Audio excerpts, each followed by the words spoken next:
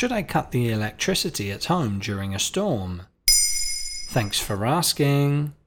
As thunderclouds gather and winds intensify, the decision to shut off the power becomes a critical one, balancing safety concerns with the practicalities of daily life. The risks associated with electrical installations depend on the location of your home. For example, the consequences are more severe if your home is in a rural or mountainous area, for a number of reasons. So let's explore the reasons for and against flipping that switch during stormy weather. Is it a case of better safe than sorry during a storm? Yes, that's right. Lightning poses a significant risk to electrical systems, and power surges can damage appliances and electronics. By cutting the electricity, you reduce the chances of electrical fires and protect your devices from potential damage. In short, cutting the electricity during a storm is a crucial option to have. By proactively turning off the power, you create a safer environment for both your home and its occupants. It's a simple yet effective step to mitigate potential hazards and ensure peace of mind during turbulent weather. Are there any drawbacks?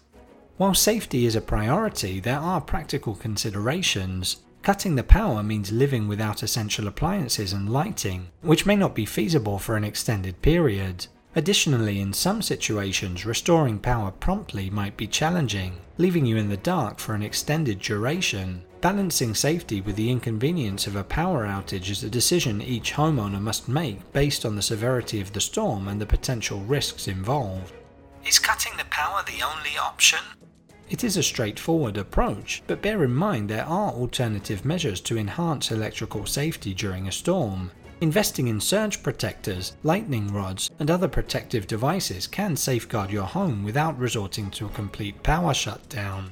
Understanding these alternatives allows you to make an informed decision based on the specific conditions of the storm and your home's vulnerabilities. In conclusion, the decision whether or not to cut the electricity during a storm is influenced by the delicate balance between safety and practicality. Assessing the severity of the weather, weighing up the potential risks, and considering alternative safety measures will guide you in making the best choice for your home and loved ones. Stay safe, and until next time, weather the storm wisely.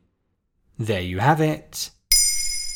Now you know whether you should cut the electricity at home during a storm.